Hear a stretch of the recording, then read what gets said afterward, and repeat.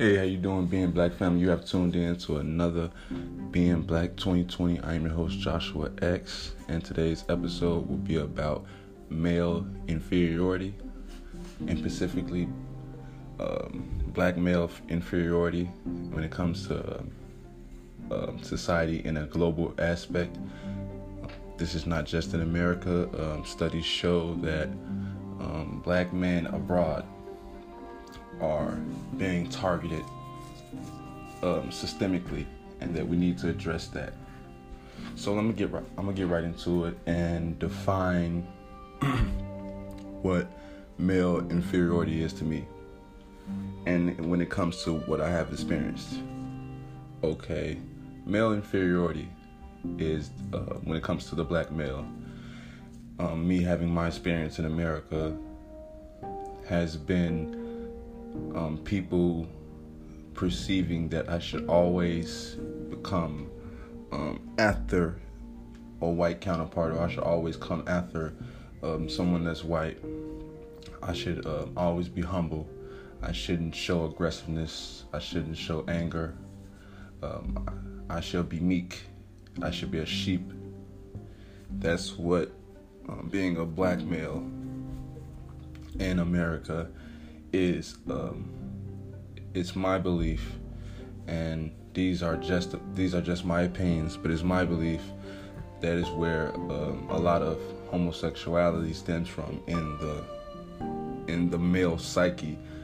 Our fight for survival, us seeing you've seen through history the rape and pillage of the black people here of the diaspora.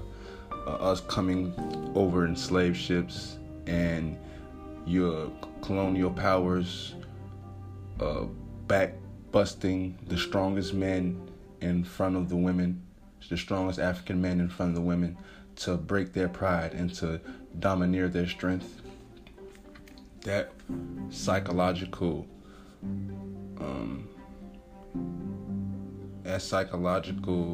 impact is generational.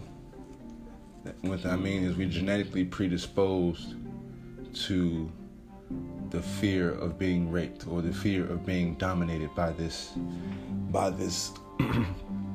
opposite entity. The reason why I say opposite entity, because once you learn about melanin, you understand and why the white man has to be aggressive and evil to the sort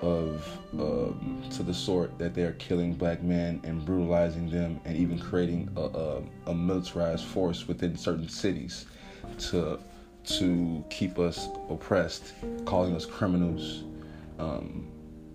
attacking our women. These are tools because white people are genetically weaker than we are.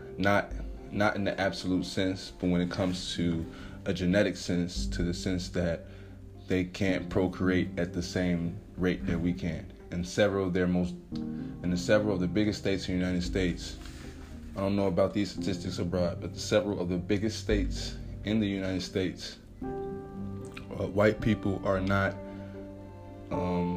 having kids. Their birth rate is not higher than mortality rate. So their mortality rate is higher than their birth rate, which means they're dying off faster than having kids.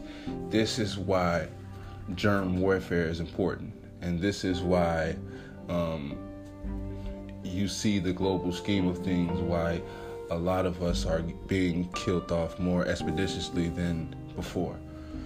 So when it comes to how we stop this black male inferiority, how do we counter it? Because we have to realize, and this is a problem that stems from white supremacy, but needs to be solved by black unity. And this is what I mean by this. Black unity is the answer for male inferiority, because the male identity is first perceived in the household. You can't become something that you don't see. And let me tell you what I mean by that. 75% of households from 2014 to 2018 in black households were single-parent households. That means that 75% of households out there don't have a father in them. That means 3 out of 4 men, boys, are growing up without a proper example of what a man should be. And when you add that to the fact that 85% of public school teachers are white women, and you add that to the fact that girls and boys learn differently, and you add that to the fact that after the home can't teach you, after the school can't teach you, the streets is going to teach you. And the streets have never gave our boys or girls a fair chance to success. They don't prepare our kids for the real world. I'm a living example of going through roadblocks that I really didn't have to go through, but just being ignorant to certain things, being curious to certain things, and just not knowing as a young man how to develop my character was partly due to my underdevelopment and why I didn't develop at a rapid rate. In the United States, the African American boy at the age of 9 years old is academically as sharp as he is at the age of 18. And this is on the reading level and math level. So when we look at that, and we look at the fact of, and we also add the fact, this is the very, very, very important fact to me, that when at birth, black males outnumber females 1.2 to 0.8 on a ratio scale. By the age of 18, black women outnumber black males 3 to 1. I'm going to repeat that just in case you don't understand what I'm saying. At birth, black males outnumber black women 1.2 to 0.8 to women 0.8. By the time both turn 18, the black woman outnumbers the black male 3 to 1. This is due to jail. 1 out of every 3 black males that are born will experience jail at some point in his life. This is due to homicide. Our black boys aren't growing up to be men. And this is due to homosexuality. Like I said, a lot of our boys don't see a proper example of how to be men, and there's no fine line, or there's no guidance system between showing a boy to be a man. There's just a woman there who's trying to cultivate and raise a man. So that's another block. And this is the last but not least. I'm not saying all black women, but a lot of black women neglect to raise our boys in the fashion that they want their man. And let me give you an example. A girl growing up in a household with a woman is held to a certain responsibility. She has to make her bed.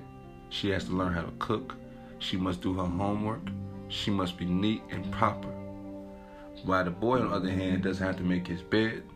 He can play basketball outside all day. He ain't gonna learn how to cook. And then you got women when they get older complain that ain't no good men. Well, you could have raised them. You could have raised good men. You could have raised them right at home and started right at home by holding holding him to a certain responsibility, the same responsibility you hold your daughters to. There makes no sense that the two kids grow up in the same household is not held to the same responsibility.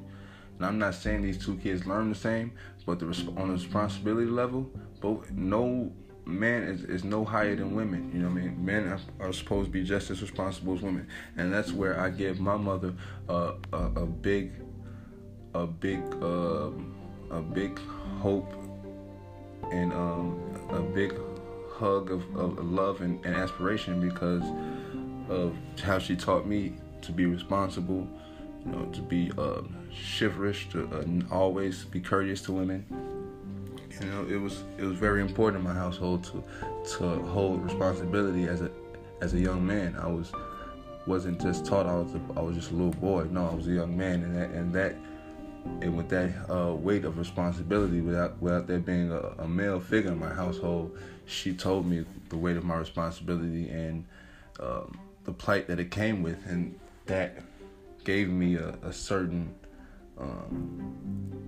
destiny, a certain vision, a certain aim, and that's what I believe that everybody should do to their children. Give your child, give your young man somewhere to aim, so that he doesn't go astray, doesn't go off from looking at these bozo celebrities, or these bozos on the streets that's doing stupid stuff. You know what I'm saying? Like, let's give our sons a chance at life. We're not giving our kids a chance at life by not preparing them. We are preparing them for destruction and death. Only reason why I was curious, because I was not learned on the life's temptations or life's aspects. Teach your kid to be well-rounded and abroad. Teach them about the things that's going on the street, as well as the things that's going on the economic level, on the political level. Teach your kids how to be well-rounded. Teach your young man how to do things for himself, but how to expand and grow. Teach him the value of a woman. Teach them the value of family. Teach them that money does not define them. I found that out at a later age, and even after me having a son, I didn't understand that money did not define me.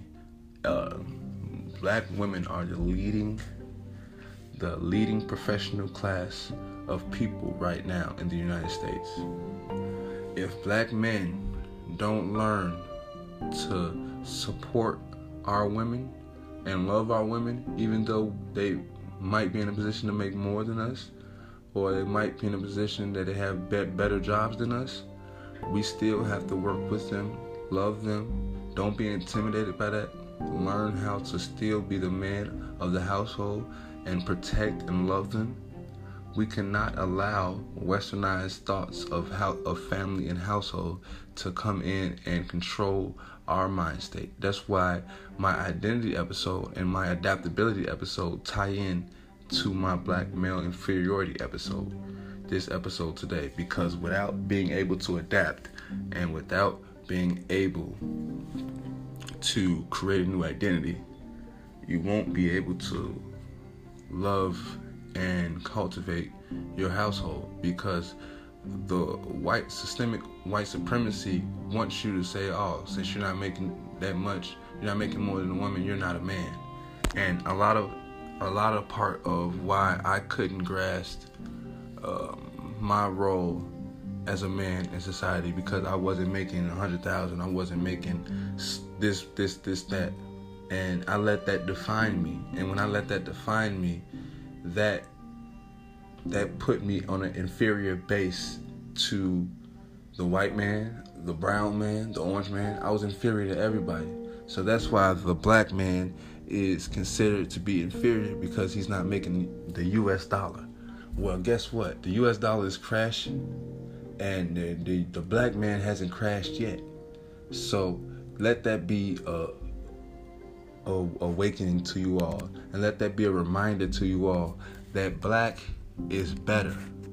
Black is better than what they say it is. Black is better than what they portray it is.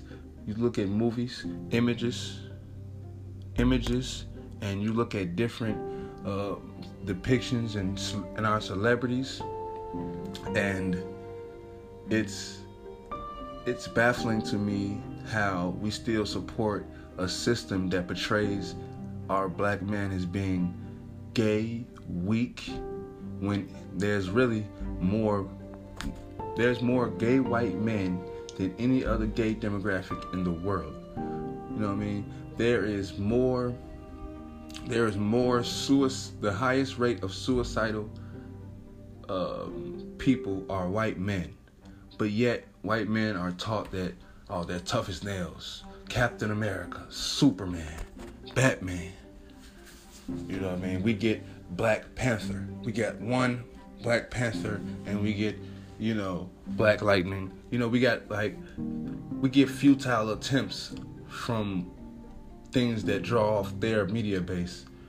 We don't have our own media platforms. We don't promote our own self-images. We have Shaq twerking and painting his nails. We got Charles Barkley, marrying a white woman. You know what I mean? Like, we got prominent black figures out here bending over for the Jewish people and for other races.